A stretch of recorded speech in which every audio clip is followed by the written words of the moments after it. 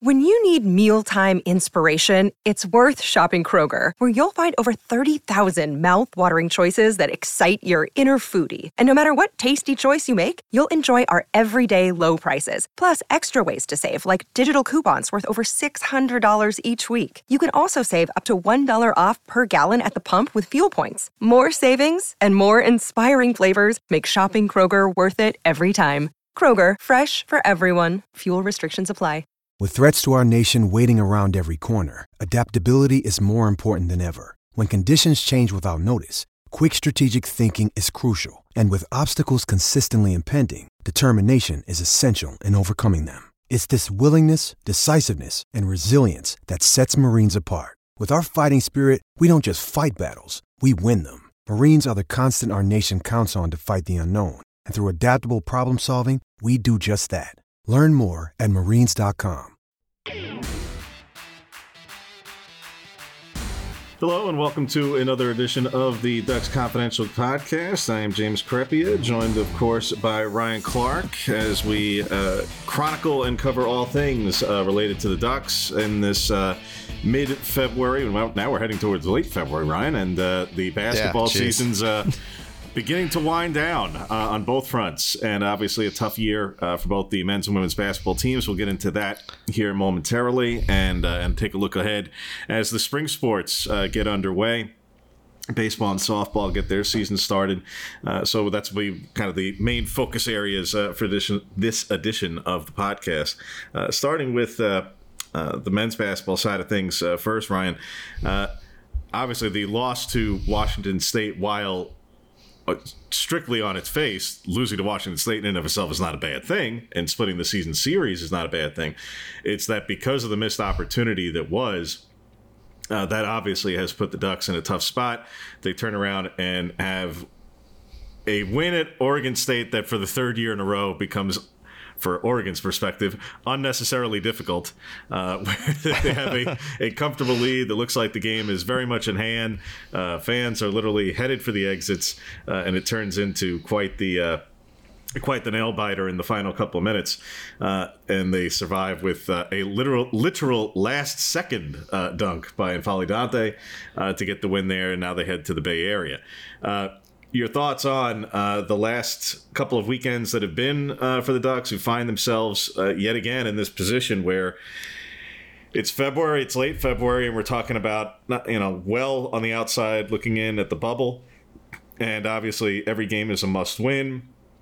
And as far as at large is concerned, it's probably over, just being realistic about it. But nevertheless, a team that, given the schedule ahead of it, outside of the Arizona game in terms of the remaining games, it's possible to catch some fire here like they did a few years back where, again, we can, once they get to the tournament, we can actually talk about whether or not they're capable of winning it, but they are talented enough to certainly win all of their remaining games, maybe even at Arizona.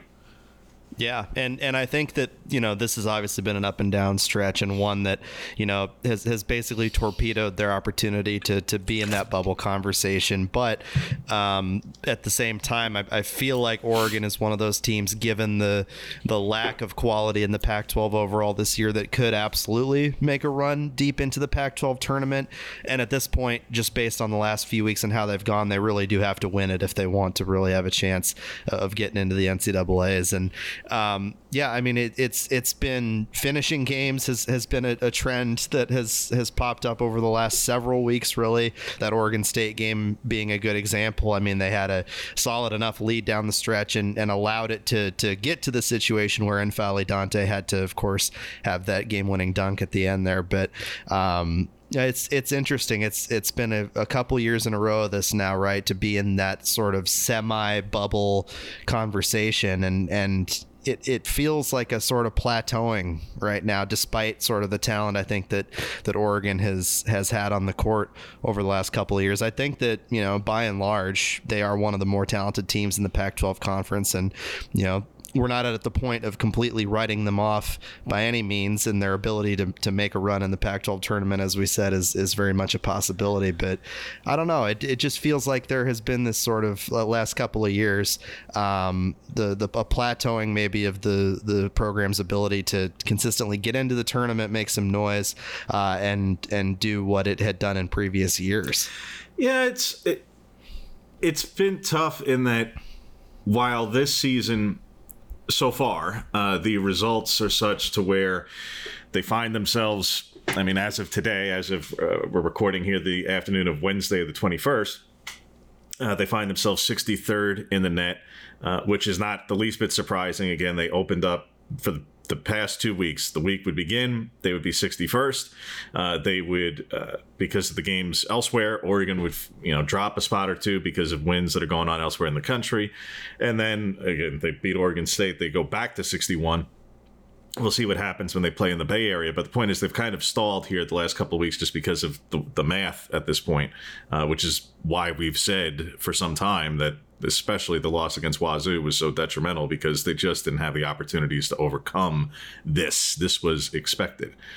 To the bigger picture, as you're addressing, Ryan, that, yeah, it's been a little, to say the least, a little disappointing in that this was a team that, no, I don't care what their net ranking is relative to a year ago or 2 years ago.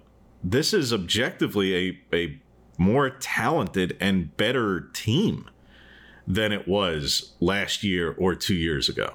It's a better mix of like veteran guys that have been around college basketball, and then I mean obviously talented young players that are coming into the program. Jackson Shellstad's been like at times a revelation this year, somebody that I think is going to be a really strong player for this program for a long time. So to have guys like Jermaine Couisnard and Fale Dante and other veteran guys mixed in with somebody like that and everybody else that they've had in their rotation when they've been healthy. Now that's obviously a secondary consideration that they've had a few injuries that have really hampered their ability to truly show off the talent of the roster. Nate Biddle, obviously, and more news coming from him this week, or I guess lack thereof, given the nature of that situation. But yeah, it is strange, I think, and you make a good point that this is one of their more talented rosters in the last couple of years. Yeah, look, they could still finish. They are right now in the top four in the league, and they could still finish in the top four in the league. And again, we understand, as Ryan mentioned it, as we talked about in the last edition of the podcast, look, this is a bad league. This is a really bad league. And that's in part why all the games that they have left remaining are winnable games, because, yes, I mean, mathematically, not just because, mathematically until it's over. No, look, mathematically, they could win this league. That's how ridiculous this league is. This is a team that we can talk about how their defense has been an issue all year. Injury or not, youth or not, it's been a problem. And that's been what's held them back, quite frankly, along with the injuries. But the defense, mainly, if they were playing better defensively, it would be less of an issue. The injuries, yes, also a huge factor. But ultimately, this is still a team who is, if anything, achieving, given its constraints, basically what it's quote unquote supposed to. Yeah, maybe there's supposed to be one or two games that they could have, would have, should have had, but they're 2 games back of Arizona for first place. You compare the talent, the injuries, the issues to, frankly, some teams who probably feel like they should be ahead of Oregon, given their relative issues and concerns. Look, UCLA is a team who's right there with them. Obviously, beat Oregon at Pauley Pavilion. And that team got a whole lot better and a whole lot healthier, and they were dealing with some injuries. Colorado is a team with more high-end talent, probably more future NBA players, certainly Cody Williams being among them.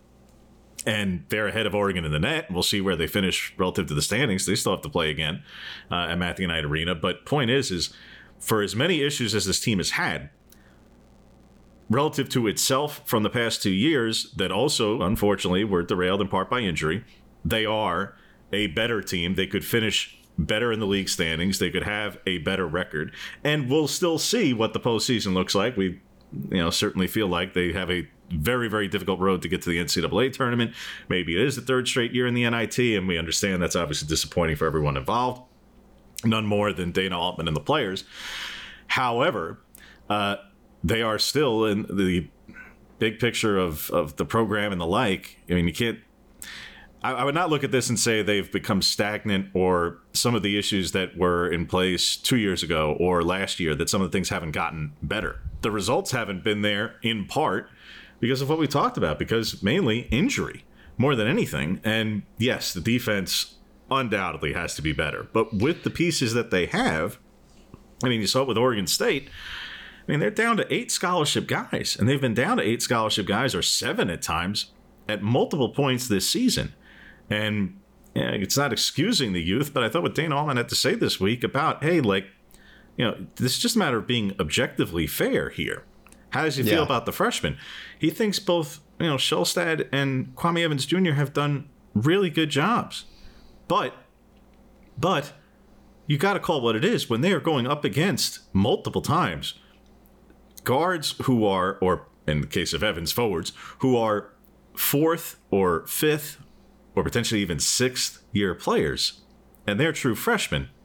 The idea, the plan, the overarching, the blueprint back in October and early November, before everything got to where we got to, was for both of these guys to be coming off the bench.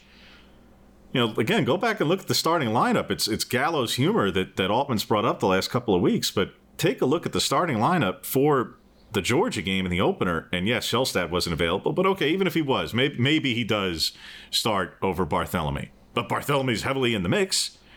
Biddle and he was having a Dante. great stretch of. I mean, Barthélemy was playing really well for those few games before he got hurt too. So, he would have been huge. His right absence, now. Arguably, as impactful as not having Biddle is, and it is very, very impactful. But in terms of causing chaos to the rotation, and because of how they then have to play the remaining parts they have left, the loss of Barthélemy has been the bigger issue the last few weekends, because without a secondary ball handler and true point guard, you're stuck having to lean on Shelstad for 35 plus minutes a night. And you could say, like, well, he's physically capable. It's not a matter of doing.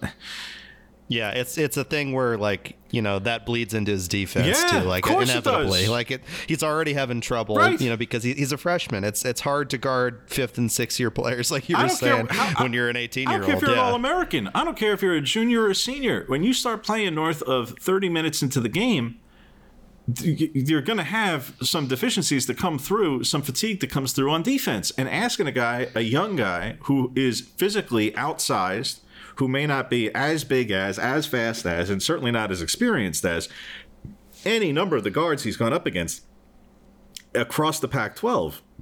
And to then say, oh, well, whatever you may be bringing offensively, on the nights that it's good, isn't that great? And on the nights that it's bad, what's wrong with you? And, oh, by the way, defense. I mean, that's just not being fair.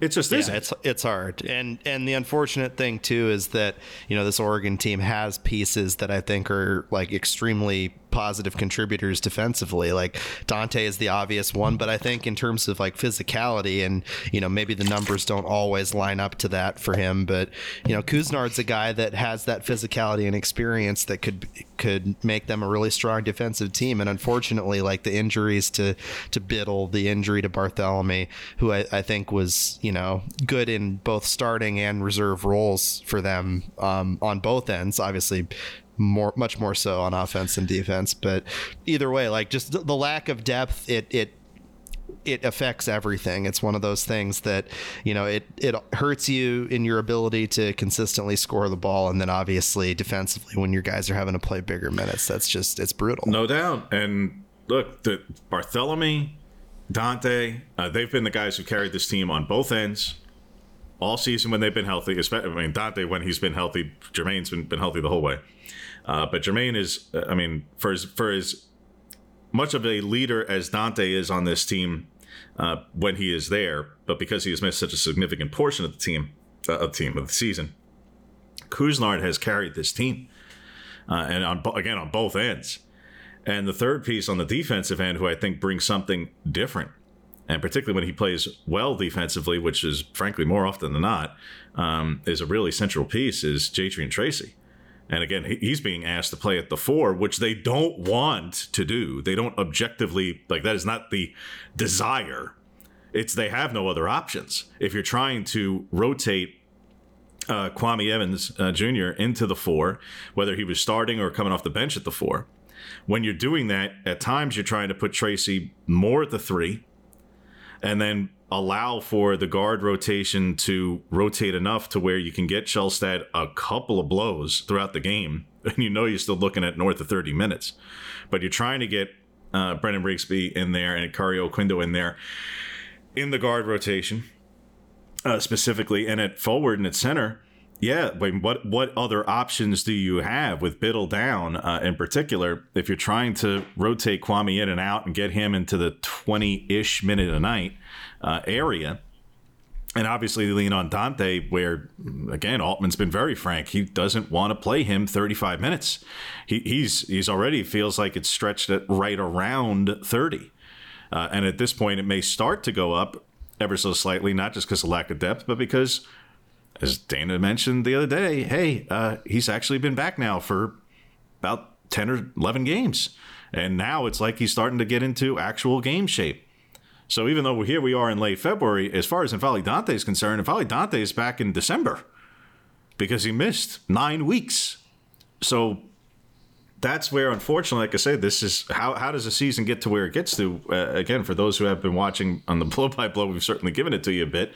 But this is where this team finds itself. Having said all those things, they head to the Bay Area where they can absolutely beat Stanford and Cal. Now, Stanford, I think, is the bigger challenge, not just because they're slightly ahead in the net rankings. I think Stanford is a particular challenge because of their length, their experience, and their three-point shooting ability. Now, Stanford's defense is not going to be winning at very many games because some of its defensive field goal percentage numbers are awfully appealing for opponents. But boy, oh boy, when you've got 7 players shooting over 35% from 3 of whom are shooting over 40% from 3. They may not have shot very well in their recent loss to Washington. But as Dana said, he looked at, he was watching back at that game. Yeah, they don't shoot well, but they have about a dozen threes that are just plain really good shots. And okay, they lose the game and they miss that night, but as you're preparing to play a team like that, you can't expect a team with that many 40+% shooters to miss like that at home against you. Now, Oregon has, for all of its defensive woes, Oregon's perimeter defense and three-point shooting defense has actually been one of the best in the league. So that's really, you want to talk about strength on strength. While Oregon's defense isn't a particular strength, its three-point defense is awfully good. The Washington game was a great example of that. I remember they, obviously a higher scoring game than their recent ones, 85-80 Ducks. But, the three-point shooting, just maybe Washington doesn't necessarily have the same type of personnel and ability on the outside as Stanford does, but still Oregon holding them to 4 of 21, 19%. I mean, that's an excellent day at the office for them, despite the obvious issues that they had defensively pretty much everywhere else in that game. So, that if you can maintain that and you can continue to shut teams down on the perimeter and play the game that you want to play at Stanford rather than letting them dictate the game, which unfortunately can happen and has happened for the Ducks in some of these losses, is allowing their opponents to sort of dictate the pace of the game. And then I think they'll be okay. And I think both of these games, Stanford and Cal, like you said, are definitely winnable. And going down the stretch, even the one at Arizona and then the Mountain Schools at home, there is absolutely a scenario where I think that the Ducks could win out and be in really strong shape going into the Pac-12 tournament and even potentially have a chance to get that top spot in the conference. It's a much harder road for the latter, obviously, now because of those slip-ups. But look, they are absolutely still in the mix. We started out talking about the sort of idea of plateauing and the idea of them sort of squandering their opportunities, and all that is true on its face right now, but that's the power of the results, right? That's the power of being able to take care of your business and maybe give yourself a chance. Yeah, I think obviously it's not just coach speak or all the other stuff. Look, it's one of those first things first. Let them sweep the Bay Area trip, which, as we all know, is not a matter of some daunting home crowd scenario for either either game. And that I've been at losses at Stanford for Oregon, so I'm not acting as though it is impossible. But Oregon has historically done well in the Bay Area. Let them get through this weekend with a sweep. Let them put together and actually win 3 straight games, which for those who may have forgotten, it's been a minute. Because, yes, as we've pointed out, this team at points looked like it could catch some fire, but for weeks now, it has been this yo-yo act of 1 step forward, 2 steps back, or 1 step forward, 1 step back, and here's a win, and, they looked good in that particular win, and then they follow it up with a loss. They have to actually string some wins together now. The last time this team had back-to-back wins was back at the New Year. And that's when we were when everybody was feeling awfully good about things. They closed the year really well. They beat the LA schools before New Year's. They beat the Washington schools to open up New Year's. I think that was when they had their win streak. It's been, basically win-loss every weekend since. So let them sweep here and then get a home game with Oregon State, which we understand is yes, it was just played close, but Oregon dominated that game for 35 minutes, and they're going to be at home, and etc. If they can assemble and put together at that point 3 or 4 game win streak entering Arizona, then let's see where they are in the net. Let's see where they are in the league standings. Let's see how big that game at Arizona is, not just because it's one of the last times or the last time in league play they'll be going to the McHale Center, but, whatever it may carry in terms of the league standings, because Arizona plays Washington State this weekend. So we'll see who gets the win and the benefit of that and the like. But until we get to there, don't want to put the cart too far before the horse of this Oregon men's basketball season, which has been difficult. But as we've outlined, for as difficult as it has been, they do find themselves in a at least solid enough position to finish in the top 4 in the league, get the first round bye, avoid playing Arizona until the conference final. That's probably the biggest part. It's not just top 4, really finishing second or third. But we'll see what this weekend bears in terms of the Bay Area trip, and then obviously the midweek game against Oregon State before the trip to Tucson. But shifting gears to the women's program, Ryan, things that we most definitely do not have to discuss, unfortunately, for this team and this program at the moment are its bubble situation or contending for the NCAA tournament. That is way off the table and completely and utterly gone, and has been in a realistic world. There was never a chance of it at all this season. But even for those who are holding out the most hope imaginable, that is very much done. Now the questions become about, as we brought up in the last edition of the podcast, we started to lay the table and set the table for the conversation that we are starting to now have, which is, where does this program go from here? Whatever it does in the last remaining games of the regular season, or however long it lasts in the Pac-12 tournament, is moot. This is a team that, as we all know, went to a Final Four, the COVID year, everything got canceled. They coulda, woulda, shoulda contended for, and everybody who's obviously a Ducks fan believes would have won a national championship. But in the years since, it has been the real COVID season, where a heavily freshman-laden and young team still managed to make the tournament, did not play well during the year, but managed to win a couple of games in the NCAA tournament to make you forget that they didn't play well as a freshman-laden team in the COVID season. The following year, Niara Sabally and Endia Rogers get them to the tournament, but they get bounced in round 1. Last year, Endy and Tahina do not manage to play well together until the very, very, very end in the WNIT. And the two of them leave, and that's where we find ourselves, where we knew and could all recognize, for those who are following the program, the team, and understand the personnel, that this is going to be a rough year. In 5 minutes of the season, it was going to be a whole lot worse once Peyton Scott went down.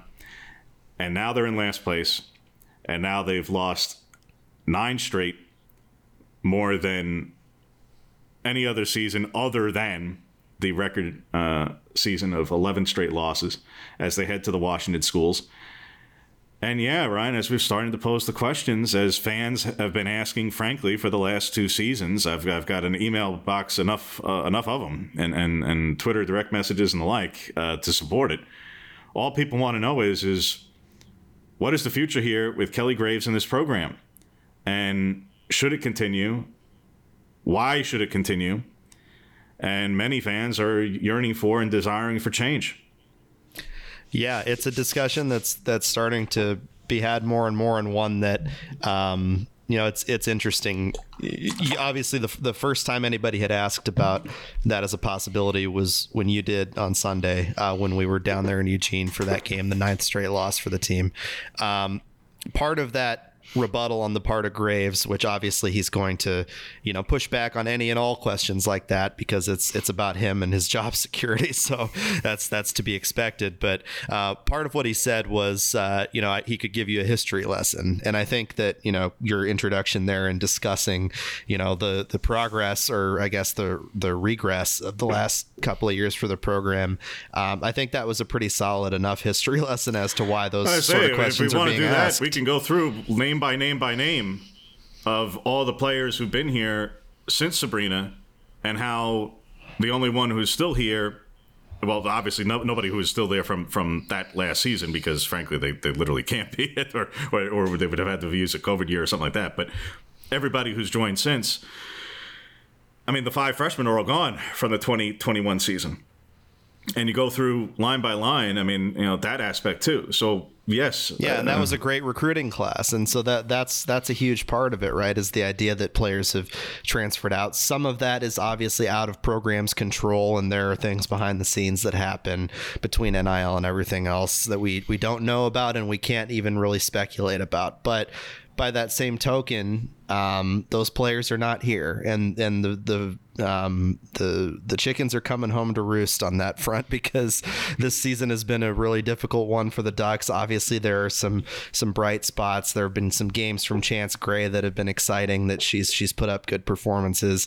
Philippina Shea, as somebody who had very little experience playing basketball, period, coming into the year, has turned into a really solid college center, and somebody that's using her size and skill well in a lot of games. I mean, 3rd leading rebounder in the country doesn't happen by accident, even if some of those are just by the product of being in there. And I think she even said after one of the games, sometimes the rebound just comes to me, and it's like, yeah, she's 6'8", that tracks. But there have been positive moments, positive sparks in this Ducks season, but 9 straight losses in Pac-12 play is what it is. They're at the bottom of the standings, and that's a standard that is well below a standard that Kelly Graves himself would set. And so it does beg those questions, and people in the community who are longtime fans of this team, want to see it succeed, have asked those questions like,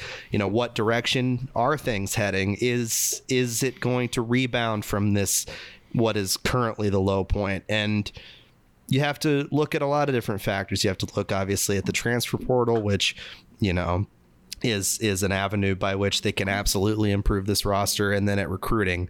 Right now, there's only 2 recruits for the class of 2024, 4-star guard, and then an international forward, right? So 2 players who can make a difference and can help this team, but it's going to take a lot more than that. And frankly, we don't know behind the scenes what the level of investment looks like on the women's basketball side. We don't know, how it compares to some of their conference compatriots, and whether Kelly Graves and company have potentially been passed up by some of their conference compatriots. You look at a program like Colorado, which was not terribly relevant in women's basketball for a time, and is suddenly now one of the better teams in the country. Oregon State, right down the road, always in the mix, but was in a place where they were lagging behind Oregon, and have sort of done a leapfrog here, right? So that's what fans are doing when they look around and they see these things and they are asking these questions. It's not a matter of personal vendetta or vindictiveness toward Graves. In fact, Graves has been someone that's beloved in the Oregon community for a while, and he had great players during the Ionescu era, but those wins and those successes don't happen without him. So, I think that there's a lot of layers to this for sure. Yeah, and summing it up, look, call it what it is.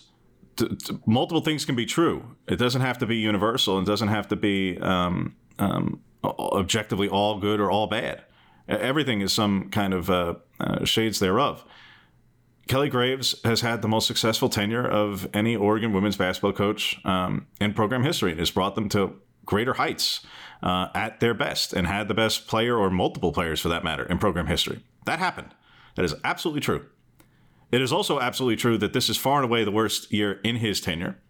And in many analytics and many statistics, the team is performing worse than not just any team he has had, but in some areas worse than many of the years before him. So, yes, two things can be true. They can achieve great success 4 years ago, a lifetime ago in college athletics, 4 and 5 and 6 years ago. I mean, think of it in the sense of we're talking about recruiting, Ryan. For a player you're trying to recruit now who's a high school junior or sophomore, heading into next year, the first year in the Big Ten, they will be 5 years removed from the team that they thought would have won a national championship, 6 years removed from a Final Four. If you're going after a player who's 16 or 15 years old as a high school recruit, that player was 11, 10, or 9 years old when you achieve those things. That's why I say it's a lifetime. Do they even know who you're talking about? Do they even remember some of the things you're referencing? It's what have you done for me lately? And yes, did they achieve great things under Kelly Graves with Sabrina and company? Yes, they did. Have they fallen off rather precipitously to the point that they have gotten to now? Yes, that has also happened. So the questions are perfectly valid on all fronts. We'll get into more in the spring sports as they've just both gotten underway in the weeks ahead as more games pick up. But touching both on baseball and softball just briefly, obviously a really nice start for baseball, taking 2 of 3 at the event in Texas as they come home to play Lafayette. And then now suddenly a second straight home series with UC Santa Barbara 2 years in a row, where the series that was to be played in Southern California gets moved to Eugene. In softball, a little bit more of a difficult start. Not bad in the sense that, they're over 500, they're still ranked, but a couple of their losses, the issue was they're just not hitting with runners in scoring position. They're getting a lot of runners on. That's the good news. The bad news is they've had a struggle in getting those runners in. But they head to the Mary Nutter Collegiate Classic down in Palm Springs this weekend, play another 5 games against some pretty good teams as well. So hopefully for their purposes that they get a little bit better results there. But so far, baseball and softball getting off to, like I say, a real nice start for baseball's purposes. A little bit of a slower start offensively for softball, but pitching has been spectacular. So with that, we will certainly get into the spring sports more in the weeks ahead, as I say. And again, to remind folks to subscribe to the Ducks Confidential the Oregonian Sports podcast, and you'll hear Ducks Confidential along with all of the other various topics, subject areas, and other teams from the esteemed colleagues of Ryan and myself on a day-to-day basis. And you will hear from us most likely next week, as we do take a look into another weekend of basketball and another weekend of the spring sports. So with that, we will bid you adieu for this week. For myself, James Creppy, and Ryan Clark, we will see you next week.